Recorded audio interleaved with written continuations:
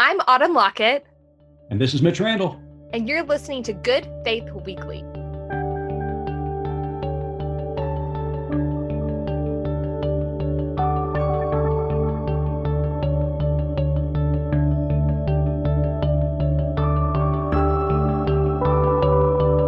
On this episode of Good Faith Weekly, we're going to talk a little bit about how everybody is being so creative in their homes during this current pandemic. We're also going to talk about what's going on with refugees around the world, in particular, what's going on with refugees around the U.S.-Mexico border. And then in our second segment, we're going to be interviewing Reverend Lorenzo Ortiz. Reverend Ortiz made a very difficult decision when the U.S.-Mexico border was closed to remain on the Mexico side, ministering to the hundreds and thousands of people who are on the refugees who are on the other side of the border. So we'll be talking to him in our second segment. Autumn, it's good to talk to you. Doing okay? Yeah, we're doing great. You know, some of that creativity you talked about early on is out of desperation. It's sort of like our afternoon cup of coffee. Like, we do it because we have to in these trying times.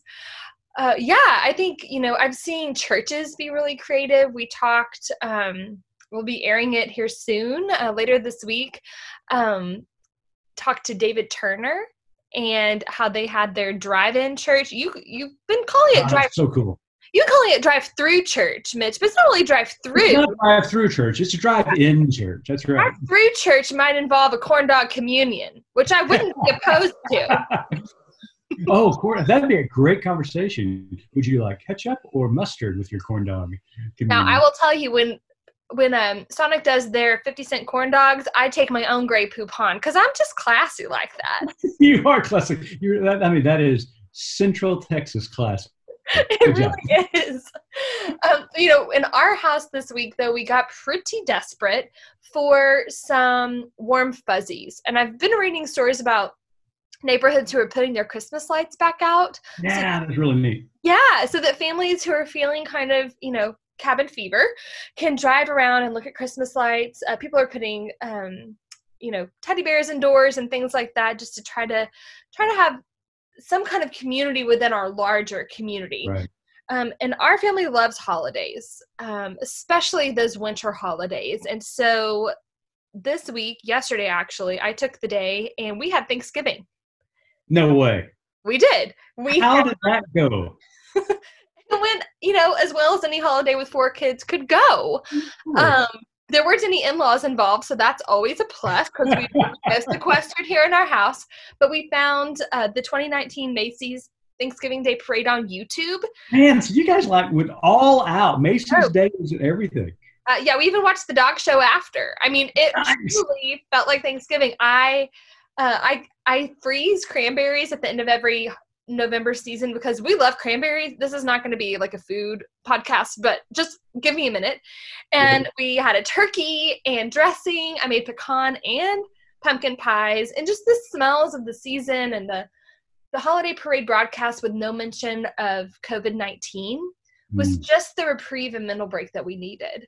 Right. That's amazing. And I can't remember if you talked about it on a previous episode or not, but I've seen this replicated on social media with children having birthdays during this current crisis and being locked behind closed doors, having birthday parties canceled, and a call out by parents on social media to help make their kids' birthday special, and people have been responding incredibly. I mean, with cards and gifts. I mean, they've been just showering love upon these children. So that happened in your house. It did. Yeah, we have a March 22nd birthday, and he was pretty heartbroken because he wasn't going to get to have his friends over.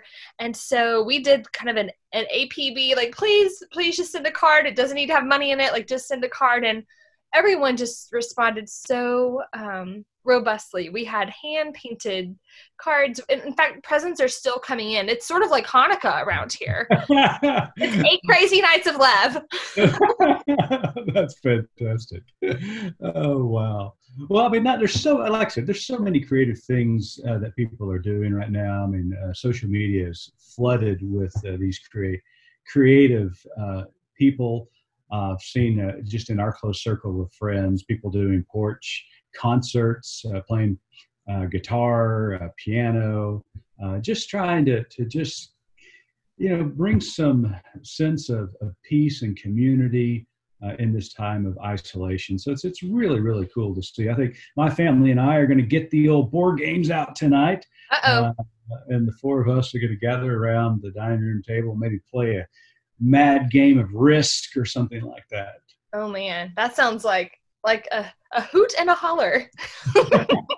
Another Central Texas saying, a hoot and a holler. No, we're really excited about it. Something else that's been really interesting is, we're talking about kind of these individual responses and being creative. We've talked about churches, but I've been really encouraged and inspired by the companies who are giving back in different ways, whether they're letting people, skip a payment on, something that they need to pay for, or services like educational kind of services that are suspending their annual costs so that families can have access. Now, probably it's a little bit of an advertisement, but it's working. I mean, we're using some apps and some things with our kiddos that we haven't purchased in the past, but we're getting to use them for free right now. It's been a real help. Yeah, absolutely. I mean, not only is, families coming together and being creative, but also corporations and small businesses. Just the whole idea of curbside service now is a thing. A lot of companies or restaurants are already doing that. And it seems like everybody's doing that now. And then corporations, even reconstructing their factories. In a lot of cases, some auto industry makers in Michigan and elsewhere are reconfiguring their factories to make ventilators, which are so desperately needed right now. Same thing with the 3M mask. So basically what we're saying is, good job, America. That's right. Good job, people around the world. You're doing a great job. This is a horrible, terrible moment in history, but we are persevering and we're getting through this together. So it's neat to see. It is. Welcome back to the pod. And we want to shift gears right now and talk a little bit about what's going on with the most vulnerable in the world when it comes to really trying to obtain resources in this time of peril. Here locally in Oklahoma, what we're discovering is food banks are really being depleted of their resources. Their shelves are almost empty in many cases. A lot of local businesses have stepped up and have tried to help in that effort. But the reality is the need is so great that it's just hard to keep up with demand. In fact, one of our good friends to the pod, Imam Imad and Chauncey in Oklahoma City, put out a call on social media the other day that their food pantry was almost bare. And thankfully people, responded and tried to fill those shelves. But I'm telling you, Autumn, this pandemic, the way resources are being depleted is really causing havoc among those who are food insecure and struggling financially as well. Yeah, and it's, I think we're all feeling a little bit of this, and something that Elizabeth Thompson talked about on our previous episode was how we use the fear. She's like, the fear is supposed to inspire you to do something. It's there for a reason. The fear itself is not a bad feeling. It's what you do with the fear to be healthy. All of us have this lizard brain part of us that's like, store up all the things that we need and fill our freezers and fill our pantries and overfill even. But at the same time, we have to be able to look out for others. Not only, leaving a couple of packs of chicken for someone else to get, but, I think it's one of those things you have to have an eye out. Yes, you should be prepared, but you don't have to over prepare to the point of being selfish. Yeah, in fact, I got a story told to me the other day by one of our colleagues, Johnny Pierce, who is our executive director for publishing, executive editor here at Good Faith Media. He was telling me that he was made his weekly trip to the grocery store where in the hour that, as he said, and I'm not calling Johnny old, please don't take offense to this, but he said, when old people shop, he said he walked back to the back of the grocery store, and he said you could almost hear the angels singing, because as he turned the corner, there were two full containers of toilet paper sitting there on the aisle. And he said, I quickly threw both of them into my basket, and then his conscience got a hold of him. And he said, all I could think of is that little old man that I passed on the way back to get the toilet paper, getting back here and the shelf being empty of toilet paper. So I took one of them out and put it back on the shelf. And I said, well, Johnny, you have received your crown today, because that was a good thing to do. That's exactly how Jesus would shop for toilet paper in these times.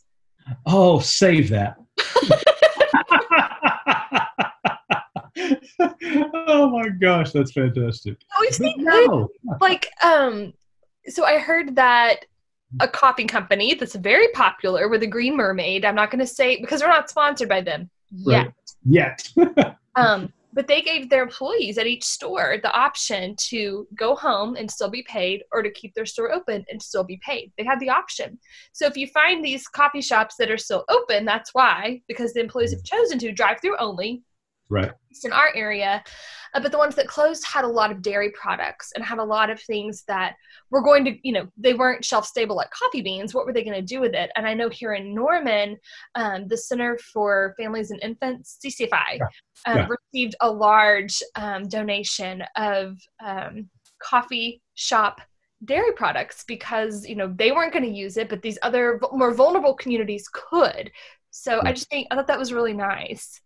It is, absolutely. And talking about the most vulnerable, here in a second, we're going to be interviewing Reverend Lorenzo Ortiz, who is now in Mexico on the other side of the border. And when the border was closed, he made the conscious decision to stay in Mexico to minister among refugees that he has been working with for years upon years.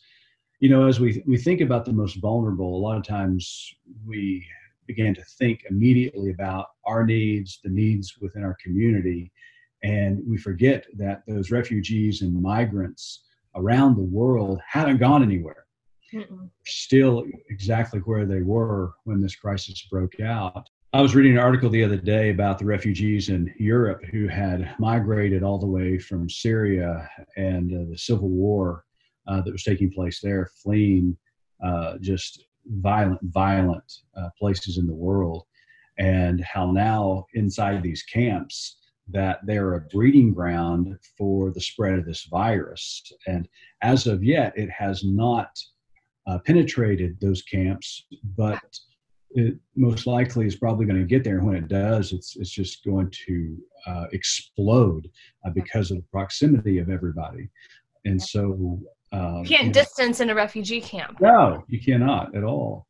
And so, when we talk to Pastor Lorenzo here in a little bit, I know he's going to talk about what's going on in the around the Mexican border. And just imagine, Autumn, you're a mom and you have your 4 kids. You are living in a country that's just torn by war, by cartels, and you flee literally for your life because you're just terrified that your kids are going to die at the hands of these cartels and these civil wars that are taking place.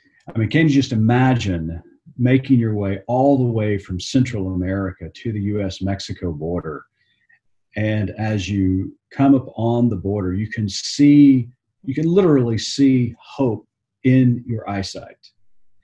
And then to have to go through the refugee and asylum seeking process is a headache in itself here in the U.S. Even in the best of times. Yeah, even in the best of times, right. I mean, it just is. It is what it is in this process. And now you're hit with this virus. The borders are closed.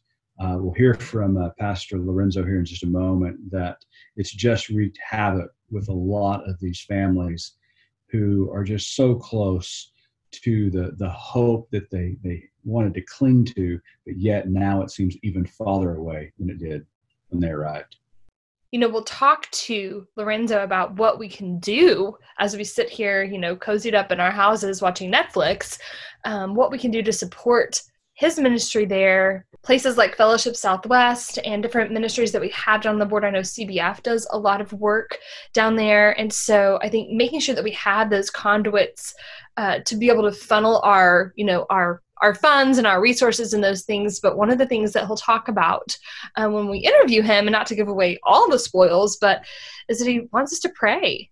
Absolutely. And after the interview today with Pastor Lorenzo Ortiz, for those who are wanting more information, they can go to ethicsdaily.com, because we have, at this time of production of this podcast, 2 articles from Fellowship Southwest Executive Director Marv Knox. Marv's been working closely with Lorenzo. In fact, he was our go-between to get the interview with Lorenzo.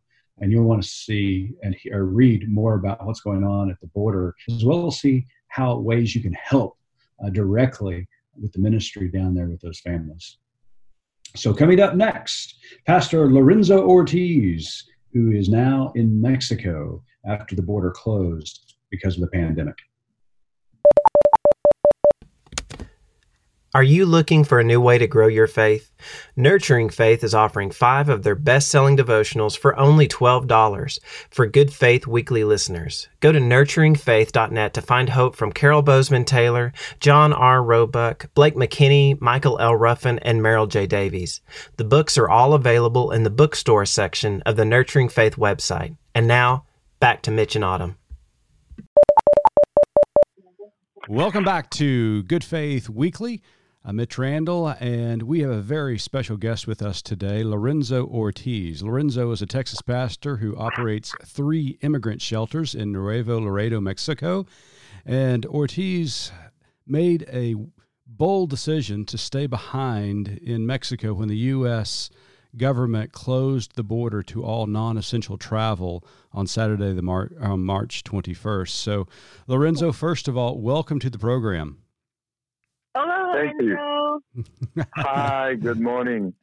Well, I'm Mitch Randall, and Autumn Lockett is our co-host here at Good Faith Weekly, and we just thank you for joining us. We know that you are extremely busy working on the Mexican side of the border, working with refugees in particular. So, first of all, Lorenzo, just introduce yourself. Tell us what you've been doing recently. Sure. My name is Lorenzo Ortiz, and I'm pastoring a home church in Laredo, Texas. It's called Buen Samaritano Migrante. And we had to start that because of the changes, the not easy to host families in church. So we decided to open our home and register on their home church. So I'm pastoring here. Excellent. So, Lorenzo, first question I've got to ask is that you were on the south side of the border when the news broke that both the U.S. and Mexico governments were going to be closing the border to non-essential travel. And you made the conscious decision to stay and minister on the Mexican side. Now, not a lot of people would make that choice, but you did. Tell us why. Yes, well, the main thing is because this families, they're the most vulnerable, I believe. They're coming from Central America, and the Central America families is one of the main financial purpose for the cartels. So nobody wants to help them, like churches or any other ministries or government either, because they know that cartels are going to be after them. So I decided to just focus on those families, and that's why I decided to go across and stay with. We open up 2 shelters, and we want to stay with them as long as we can. Now, you said these families. You mentioned these families and individuals that you're working with. These are non-Mexican citizens as well, right? These are refugees from other countries. That is correct. Most of all from a big amount from Honduras, El Salvador, Guatemala, and we have some Nicaragua, Peru, Venezuela, and a few Cubans, and but especially mainly the Central America, because that's where the cartel makes the big amount of money for try to get them across. So that's it's just everyday kidnapping. They're after the people that crosses the river for the first time, and that's why we, as a church, now the cartel know what we're doing, and how do we help them? How do we take them from the immigration facilities to the nearest city, which is Monterrey, 2.5 hours away from the border, and we host them in Nuevo Laredo. We feed them, and we try to help them as much as we can. Share the gospel with them and try to give them some other information about their paperwork. My goodness. So on top of this long trek that these families have made to escape violence and terror in their countries, not only are they facing that long journey, but when they arrive at the border, they're facing situations where they're going to be hungry, they're going to be tired, they need shelter, and now the coronavirus has hit. So can you kind of tell us a little bit about how are people dealing with the virus on top of all of this other craziness that they have to face as human beings? Right. When they leave their country, you know, there's not just an American dream or just an ambition to have a better life, but a lot of their credible fears that they write down to put on their application for the political asylum. Most of all, they have a connection with the gangs that are kidnapping or beating up or killing, or government that is corrupted and they can't help them at all. So they push them pretty much to leave their homes. They don't have any other option. Mm-hmm. They try to stay as long as they can, but when they know that they already killed one of their relatives, or they're threatening their lives many times, so they have to take the decision on dying in their country or dying on the way trying to get to a better life. So they end up on decided to leave, but then when they leave, they got to cross someone's up to 2 or 3 other countries, and every time they cross a country, they got to deal with other type of cartels. And when they get to the border, they're sent back, and every time they send them back for the first time, that's when the other cartel. There's 2 cartels. One is the Gulf cartel that comes from Monterrey to Reynosa and Reynosa and Matamoros. Mm-hmm. And then when the immigration send them back, they send it through Nuevo Laredo, which is Northern cartel. So another cartel, when they send back for the first time, they take them. So when we pick them up at the immigration, they stop us every day and make sure that we don't have a person for the first time that has been deported. So they check us out every day, and if they see somebody for the first time, they take it with them. They kidnap them. They ask for a certain amount of money to about $7,500 each person. It can be a dad or a boy, or a mom and a boy. Mm-hmm. And then they leave the rest of us with us, and that's how we take them to shelters and take it back. Now we're dealing with another thing, that the virus is getting worse because nobody wants to take him to the nearest cities. So we're packed at the shelters. We have to take this family to Monterrey to relieve the pressure. But now they're the both sides of the immigration, the U.S. side and the Mexican side. Last night, they didn't want the immigration, Mexican immigration. They don't want the people in their facilities because of the virus. Right. So they send it to the middle of the bridge to sleep there. And then at the middle of the bridge, the customs, they don't want them on the middle of the bridge. So this morning, early in the morning, we had to move the people out. And then they said that they got to come back at noontime for their appointment. and they don't allow them to get into the U.S. They just bring their paperwork to the middle of the bridge, let them sign out, and then they got to go back and wait in Mexico again. So it's just the church is we're in the middle, helping these families to travel to their destination cities or staying somewhere in Nuevo Laredo, and we're in the middle of the two authorities, the immigration, trying to find out where can they stay or how can they get their new court date. So we're in the middle of all this situations, and then they can have a job so easily now because of the virus.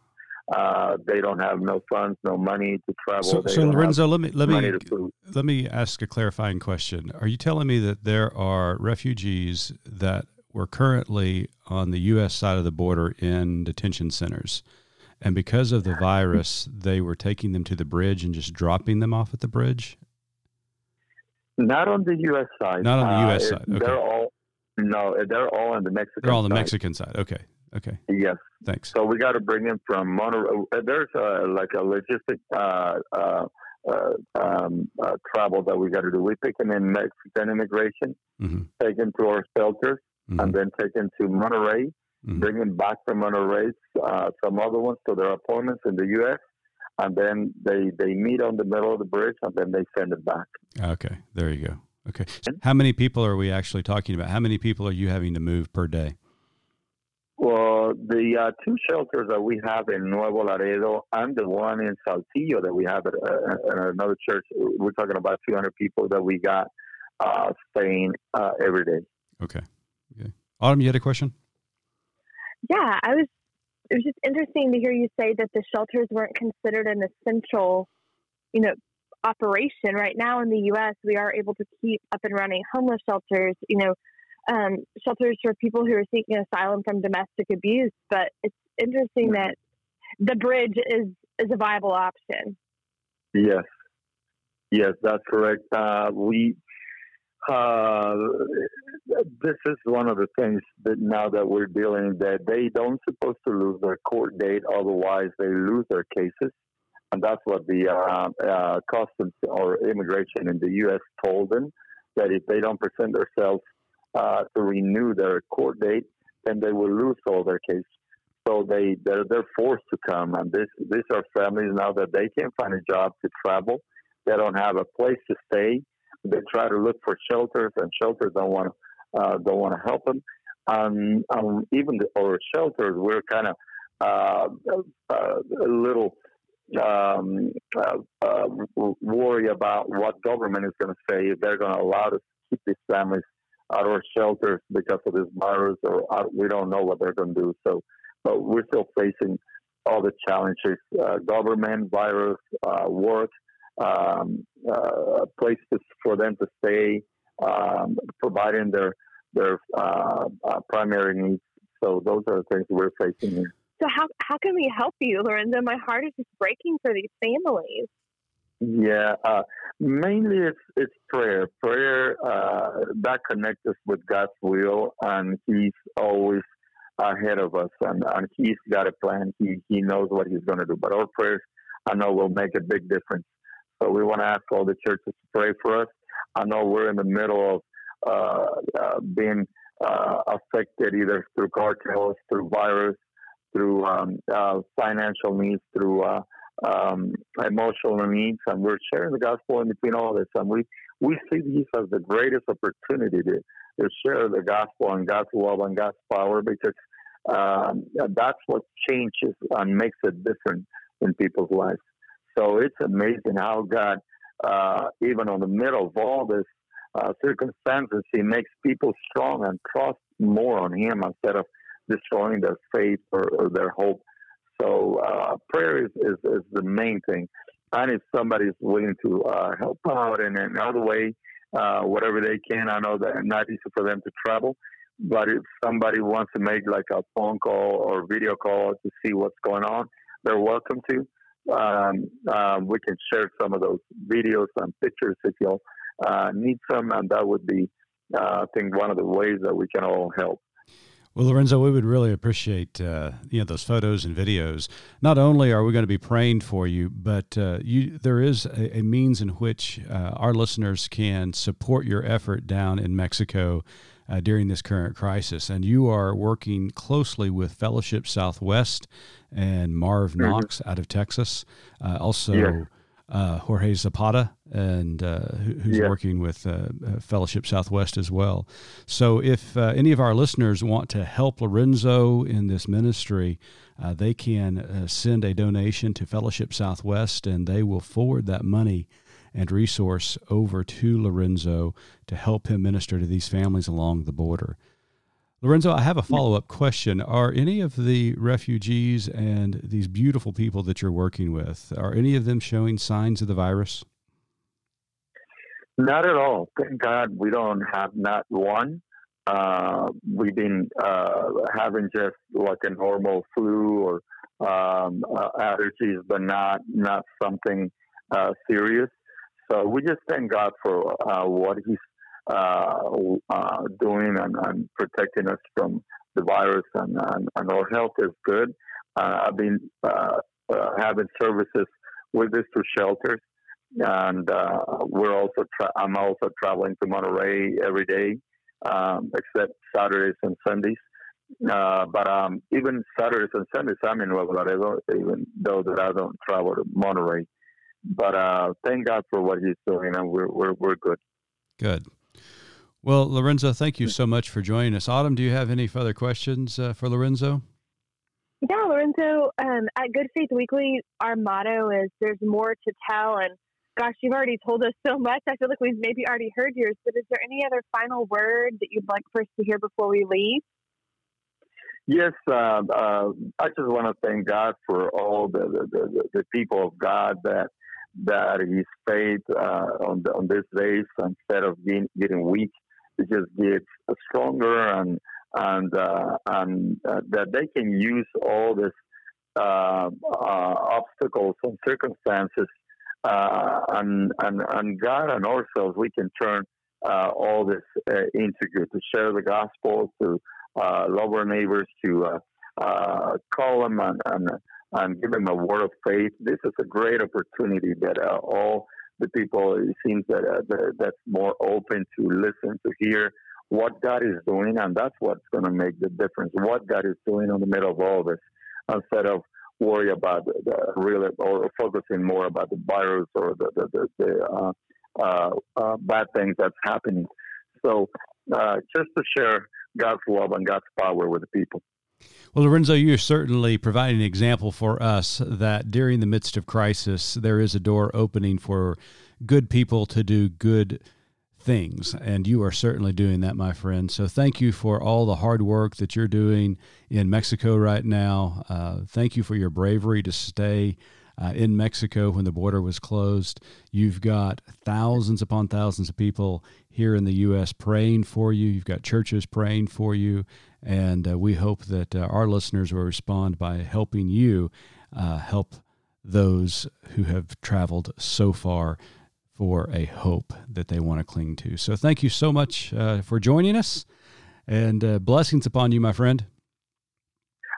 Thank you, and I want to thank CBF and the churches and brothers and sisters that have been helping and praying also for what we're doing. And God bless every one of you. Lorenzo Ortiz, a Texas pastor on the other side of, or the southern side of the border in Mexico, decided to stay behind in Mexico when the travel limitations were put on by both the U.S. and Mexican governments. Thank you again for joining us, Lorenzo, and God bless. Thank you. Likewise.